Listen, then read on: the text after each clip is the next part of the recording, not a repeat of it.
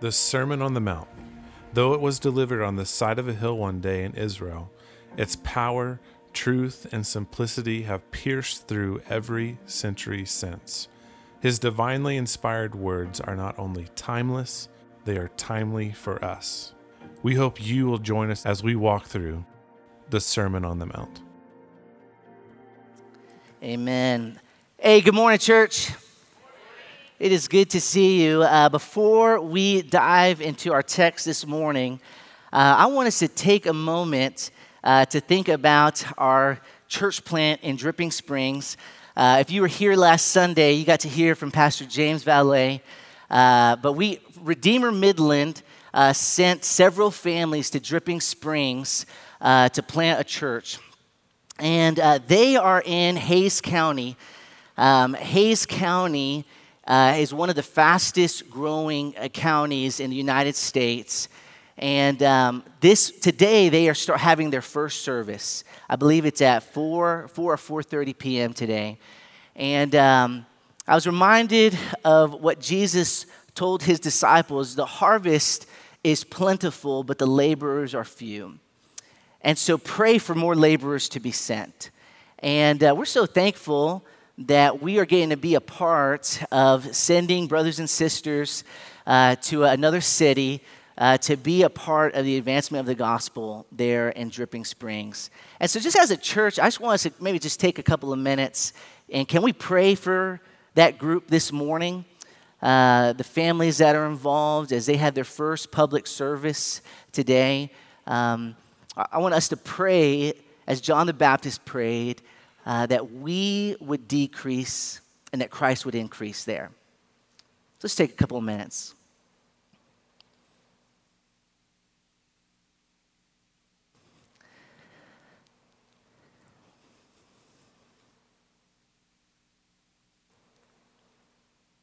How beautiful, Lord, are the feet of those who bring the good news. And Lord, we want to pray this morning for our sister church in Dripping Springs as they had their first service today, God. I just pray that you would unite that team, that the pastors there, they would be of one accord. And Lord, I pray that you would use them over the next 50 years, God, to be a beacon, a place where people can hear the gospel, where saints can be encouraged, Lord. So I pray you would encourage them today. Use them in that city, in that region of the country, God, we pray in the name of Jesus. And his people said, amen. Church, if you have your Bibles, please turn with me to the book of Matthew. Matthew chapter 5, we are continuing our study through the Sermon on the Mount. And this morning, we're going to conclude the portion that is often referred to as the Beatitudes. This morning, we're going to be reading from Matthew 5, verses 10 through 12. And let's go there together. Matthew chapter 5, beginning at verse 10 and ending at verse 12. Blessed are those who are persecuted for righteousness' sake, for theirs is the kingdom of heaven. Blessed are you when others revile you and persecute you and utter all kinds of evil against you falsely on my account. Rejoice and be glad, for your reward is great in heaven. For so they persecuted the prophets who were before you. This morning, if you are taking notes, I have 4 points this morning and a conclusion.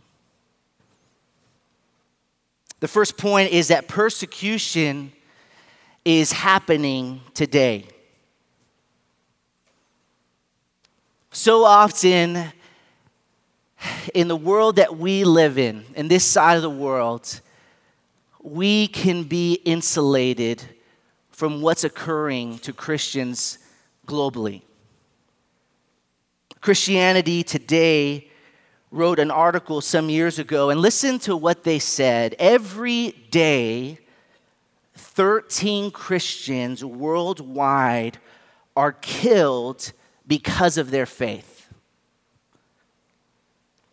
Every day, 12 churches or Christian buildings are attacked. Every day, 12 Christians are unjustly arrested or imprisoned, and another 5 are abducted. That is what the data shows us. For many of us, we may struggle to have a category for the persecuted church. It's a concept that just seems so distant from what we experience as Christians in Midland, Texas. How is this passage relevant to us today? When Jesus is gathered with his disciples and he tells them, "Blessed are you who are persecuted for righteousness' sake. Blessed are you who are insulted and falsely accused on account of me." What does that mean for us today? Southern Seminary wrote an article some years ago saying this: during 1 month alone in Egypt in 2013, 38 churches were destroyed, 23 other churches were vandalized, 58 churches were burned, 85 shops of Christians were looted, 7 Christians were kidnapped, and 6 Christians were killed in 1 month alone in Egypt in 2013. In 2019, I was in Southeast Asia serving at a Bible college. I remember meeting a young lady. She must have been 18 or 19 years of age. By God's grace, she was saved and embraced the gospel. And her family became angry at that. She wanted to be baptized. They did not want to allow her to do so. And so she experienced this incredible persecution because she embraced Jesus as Lord of her life. And her father, despite her, forced her to marry a Muslim man to try to silence her Christianity. That's a very common story around the world. Years ago, early in my ministry, we had a Bible study at a community college. And this Nepali student began to come and listen to the stories of the Bible, listen to the stories of Jesus, and he became enamored with Jesus. I would say that he was so close to the kingdom. And one day we were talking about baptism. I said, "Do you want to follow Jesus?"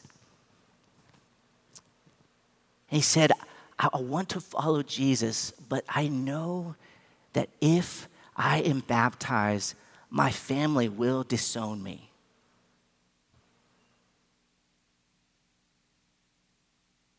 Man, persecution is happening today. It is alive and well. Most of what I read this week said this: by some estimates, more believers suffered martyrdom in the 20th century than all previous centuries combined. The second point that I want us to see, and it's important to us to know as a church, is persecution is expected for the Christian. It is not if, but when. And it will look different based on what side of the world you are on. It'll look different if you're in Seattle or in West Texas. But it's a matter of when. Paul had invested his life into young Timothy. Timothy was a pastor in training. He was Paul's son in the faith. I want you to think about what Paul told Timothy in 2 Timothy verses 3 through 12. Paul said this, all those who want to live a godly life in Christ Jesus will be persecuted. This is based on the reality of sinful men and women. Every Christian should expect opposition as a result of their faith. The more and more, church, that we look like Jesus, the more and more we can expect to be treated as he was treated. Let's consider the early church. Soon after the conception of the church, you have the first Christian martyr in Acts chapter 7. Stephen is stoned to death because of his faith in Jesus. He's dragged outside the city and stoned to death. In the next chapter, in Acts chapter 8, we learn that right after the murder of Stephen, look at what Acts tells us, chapter 8, verse 1, there arose on that day a great persecution against the church in Jerusalem, and they were all scattered. Saul was ravaging the church and entering house after house. He dragged off men and women and committed them to prison. This is right at the beginning of the church starting. Church history tells us that all of the apostles experienced persecution. Peter was in prison multiple times and was finally sentenced to die on a cross. And he told them, I am unworthy to die on a cross like my Lord was. And so he asked that he would be crucified upside down. Persecution is happening in the church today, but persecution is expected for the Christian. It was the Emperor Nero who was awful towards Christians. He blamed Christians for the fire that broke out in Rome. He would use Christians as human torches to light up his gardens as he hosted parties. Dietrich Bonhoeffer, who was a pastor in the days of Hitler, he said this, suffering then is the badge of true discipleship. The disciple is not above his master. That is why Luther reckoned suffering among the marks of the true church. Discipleship means allegiance to the suffering Christ, and it is therefore not at all surprising that Christians be called upon to suffer.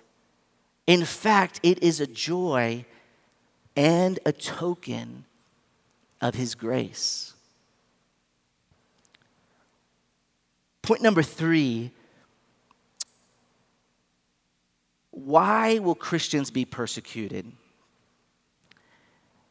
Jesus unpacks it for us. He gives us two categories to consider it. There's a persecuted for righteousness' sake, and there's a persecution on account of Jesus. A kind of persecution that is a result of righteousness, and a kind of persecution because of loyalty to Christ. And it's important to note that all who are persecuted are not all blessed. Let me say that again. All that are persecuted are not all blessed. And here's the distinction. Let's look at what Peter tells the church, 1 Peter 4, verses 14 and 16. I believe we have it on the screen. Peter tells the church, if you are insulted for the name of Christ, you are blessed because the Spirit of glory and of God rest upon you. But let none of you suffer as a murderer or a thief or an evildoer or as a meddler. Yet if anyone suffers as a Christian, let him not be ashamed.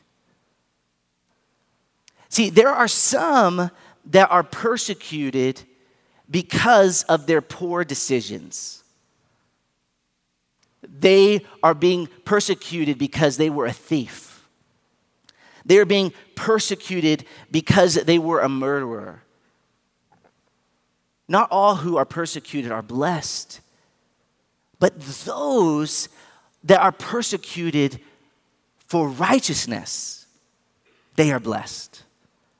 Those who are persecuted on account of Christ, they are blessed. Let's look at Matthew 5, verse 10. Here is the first one. Blessed are those who are persecuted for righteousness' sake, for theirs is the kingdom of heaven.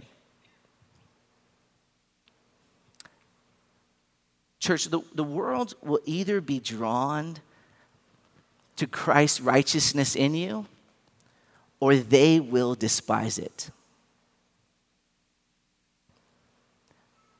The world is hostile to the things of God.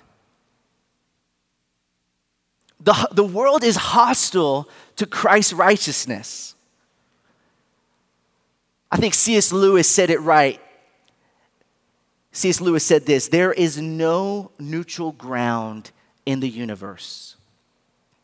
Every square inch, every split second is claimed by God and counterclaimed by Satan. There's no neutral ground. Jesus told his disciples, the light has come into the world. This is John 3:19. The light has come into the world, and people loved the darkness rather than the light because their works were evil. That is the state of every man and woman in their natural state.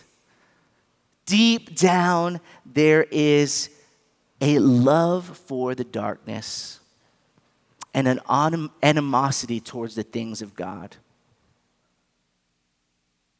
What does it mean for the church to be persecuted for righteousness' sake?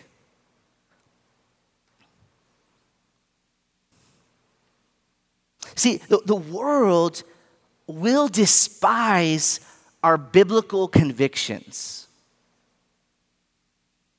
When you want to stand on how the Bible says we should live, and the world will despise that. The Christian that is standing out, it's just going to look so different than the world. Because the values of the kingdom of heaven are so different than the values of the kingdom of this world. People will be surprised by a righteous lifestyle. See, Peter, he saw this happening in the church. Look at how Peter encouraged the church. 1 Peter chapter 4, verses 3 and 4. Look at what he says. For the time that is past suffices for doing what the Gentiles want to do. Living in sensuality, passions, drunkenness, orgies, drinking parties, and lawless idolatry. With respect to this, they are surprised when you do not join them in the same flood of debauchery, and they malign you. Church, don't be surprised. Here's what he's telling. Don't be surprised when the world is confused that you will just not go about your life in the same way that they do. The culture and the world, they have embraced these things. It's okay for them to do these things. Don't be surprised when they are shocked and baffled that you will just not go along and follow the rhythms that they have set. They will not approve when we will not conform to their patterns of life. We see this when it comes to a biblical marriage. Animosity towards that. We see it in embracing for life.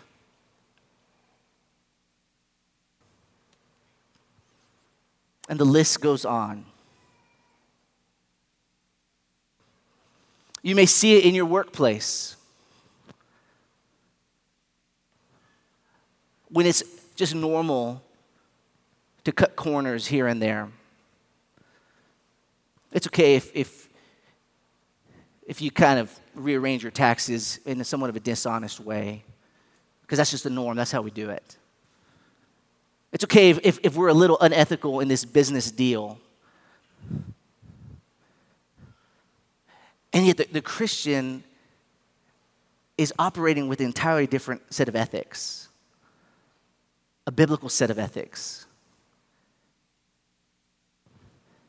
And don't be surprised when they despise you for holding for what is right. Blessed are you when you're persecuted for righteousness' sake.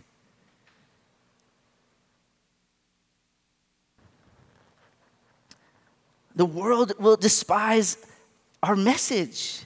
Paul tells the church in 1 Corinthians 1:18, for the word of the cross is folly to those who are perishing. They cannot wrap their heads around it.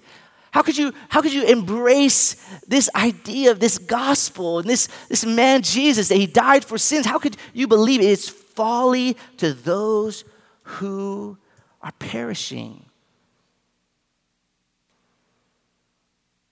Why will Christians be persecuted? That's the first thing he gives us. They're persecuted for righteousness' sake. The second thing he gives us is they are persecuted for loyalty to Christ. Look at verse 11. It's the same beatitude, but it's personalized. Matthew 5, verse 11. Blessed are you when others revile you or insult you and persecute you and utter all kinds of evil against you falsely on my account. Over and over, Jesus would remind his disciples, don't be shocked when they hate you because you love me.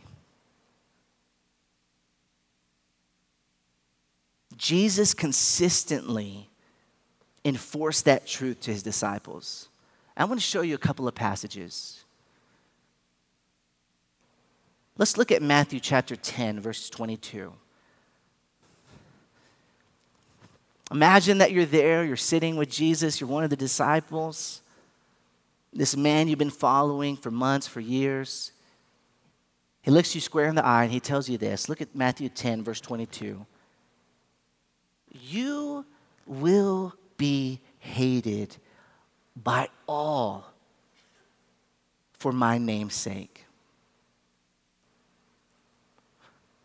You imagine the disciples? Like, I didn't realize what we were signed up for. I didn't realize that by associating myself with you, Jesus, you're telling me you will be hated because of me. Or imagine the time Jesus was with his disciples. Let's join them in the room and look at what he tells them in John 15, verses 18 through 20.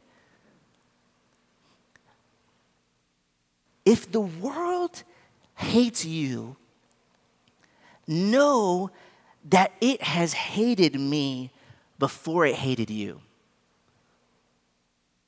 If you were of the world would love you as its own. But because you are not of the world, but I chose you out of the world, therefore the world hates you. Remember the word I said to you, a servant is not greater than his master. If they persecuted me, they will also persecute you. Christ was accused falsely. Don't be surprised if it were to happen to you. Christ was mocked. Don't be surprised when it happens to you. Christ was ridiculed. Don't be surprised if it happens to you. Because a servant is not greater than his master. I want to introduce you to one of the first Christian martyrs, a man by the name of Polycarp. Polycarp became a Christian at a young age. And he would become one of the early church pastors. He lived from 69 AD to 156 AD. Church history would tell us that Polycarp was discipled and trained by the Apostle John. And he was appointed to be the pastor in a city named Smyrna. Later in Polycarp's life, word would begin to spread that Roman officials wanted to arrest him because of his loyalty to Christ.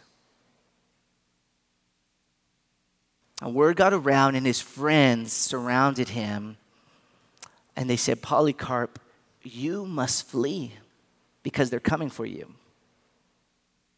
But he told his friends this, God's will be done. I want to be that kind of man. The day came when the Roman soldiers came to him and he was escorted to the local court and was interrogated and threatened because of his allegiance to Jesus. We will throw you to the beast. We will burn you at the stake if you will not deny Jesus. And listen to what Polycarp replied to them by eyewitnesses. 86 years have I served him,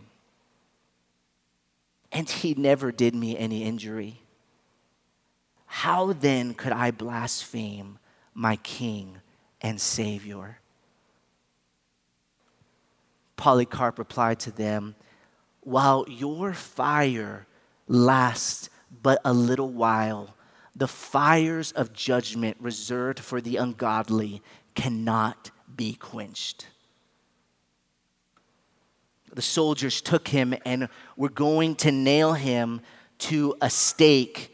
And he told them this, leave me as I am, for he who grants me to endure the fire will enable me also to remain on this pole unmoved without the security you desire from nails.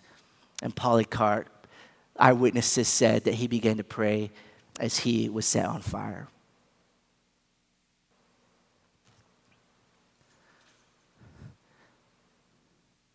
Christians will be persecuted for their righteousness, for their right way of living, and for their loyalty to Jesus.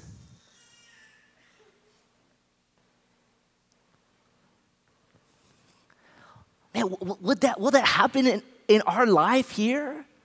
I don't know. There are many Christian thinkers and pastors that think that maybe in our lifetime we will. The final point number 4, the persecuted Christian will be blessed and rewarded. Look at what Jesus tells his disciples in verse 12. After he just told them, blessed are those who are persecuted for righteousness, who on account of their allegiance to Christ, then he says this, rejoice and be glad, for your reward is great in heaven, for so they persecuted the prophets that were before you. The cost of persecution does not compare to the reward that will be given to those who have endured suffering for the sake of Christ. Rejoice and be glad. And you and I think we just read this and I don't think we fully understand what he's saying. This week, I've had a dear friendship with a pastor in Southeast Asia. And he happened to come into town to spend a couple of days with us. And he and I were just talking about this passage because he reads this passage so differently than I read this passage as a pastor in Midland, Texas. Because he's been beaten. He's been imprisoned. He's seen his church members, their homes burned because they followed Jesus. And I was just encouraging him. We were just so thankful. Rejoice and be glad, for your reward is great in heaven.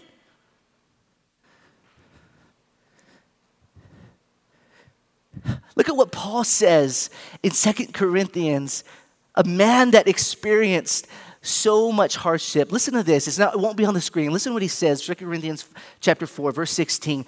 So do not lose heart. Speaking of people that had understood persecution, though our outer self is wasting away, our inner self is being renewed day by day. For this light, momentary affliction is preparing for us an eternal way of glory beyond all comparison. Persecuted church, you may be experiencing so much trauma and hardship because of your loyalty to Christ, but hang on, rejoice and be glad because there is a reward for you. Yours is the kingdom of heaven. And we see a powerful picture of this in the book of Acts. Acts chapter 5, the religious leaders were furious at the Christians, particularly the apostles. And they had arrested them, and it's just a casual story. Acts chapter 5, an angel comes, breaks them out of prison, and tells them, go preach about the gospel. And so they go to the synagogue, and they're proclaiming Christ. And the religious leaders are like, what? Those guys were supposed to be in prison. And word gets out, oh, wait, they're preaching Christ in the synagogue. And so they grab them, and they tell them, you must stop preaching about Christ. And Peter and the apostles respond to them, we must obey God rather than men. And look at what Acts chapter 5, verse 40 tells us. And when they called in the apostles, they beat them and charged them not to speak in the name of Jesus and let them go. Then they left the presence of the council, rejoicing that they were counted worthy to suffer dishonor for the name. Can you imagine? They're bleeding and they've been beaten, and the apostles are just walking home and they're like high-fiving each other, like, what's up? We did it. We got to suffer for Christ. What a different way to see persecution. We were considered worthy to suffer for our Lord. And there might be some of you here saying, I just don't understand. How could true Christians be so devoted to Christ? And my friend, let me just tell you what the majority of us in this room believe. We have devoted our lives to Christ. We are willing to suffer him because he has suffered the greatest of suffering at the cross to redeem and reconcile sinners to God the Father through his broken body. He is worthy of all of our love, all of our devotion, all of our affection, because Jesus has paid it all. It is finished at the cross.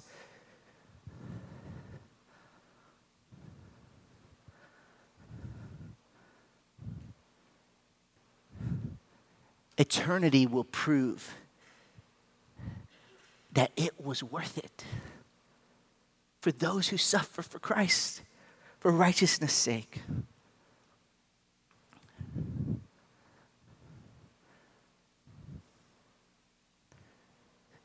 So how do we conclude, church?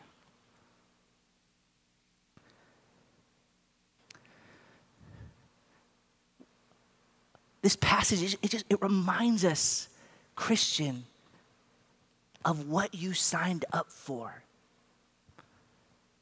The fine print.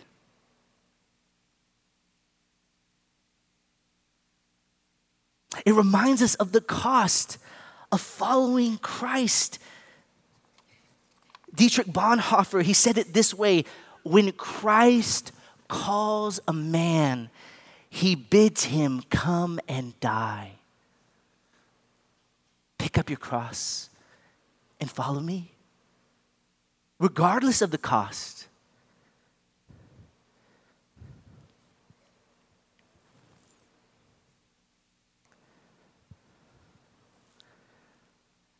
And church, I want to leave you with a few questions.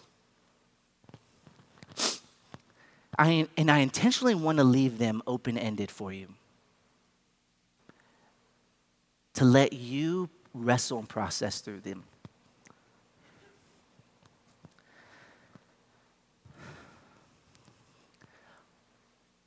What about the Christian who has never experienced resistance because of your faith?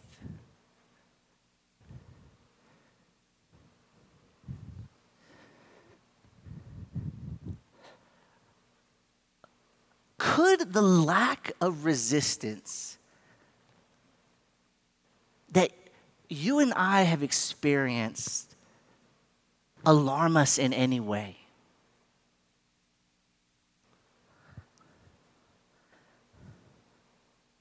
Could it be that your Christianity is so subtle that it is unnoticeable? Could it be that your Christianity is so private that it would not cause the world any trouble that you're there?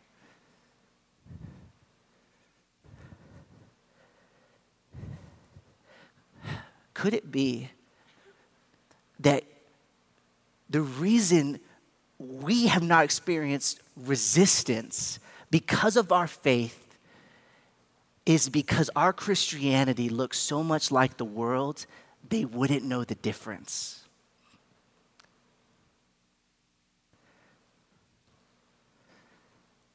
I need to wrestle with those questions, church.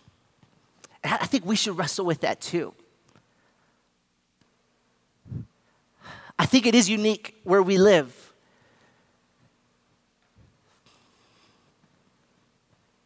But I think it's a timely reminder for us to hear Jesus' words. All will hate you because of me. And let's not be surprised when they do. Bow your heads with me.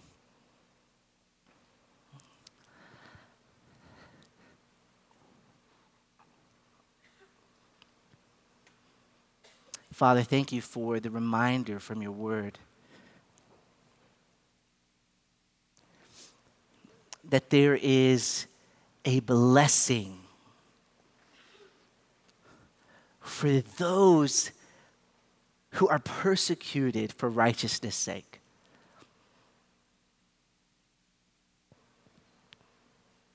There is a blessing for those that are falsely accused and insulted on account of our loyalty to Christ.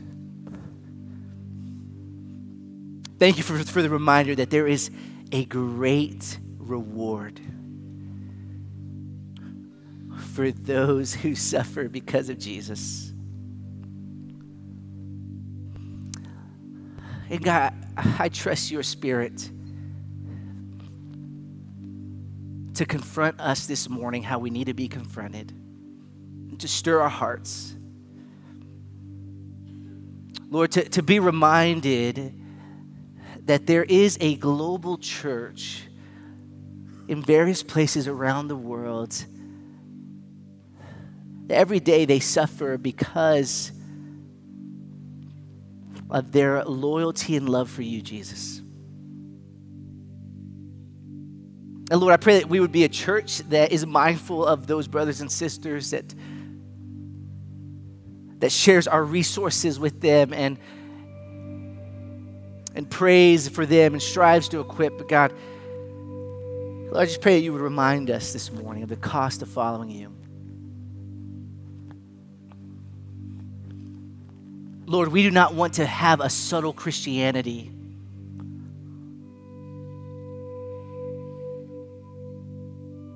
Would you help us, Lord, as we respond to your word? Today we pray in the name of Jesus. Amen. Thank you for listening to this message from Redeemer Church. If you want to connect with us at Redeemer, we would love for you to visit us at a service in person or visit us online at www.redeemermidland.org.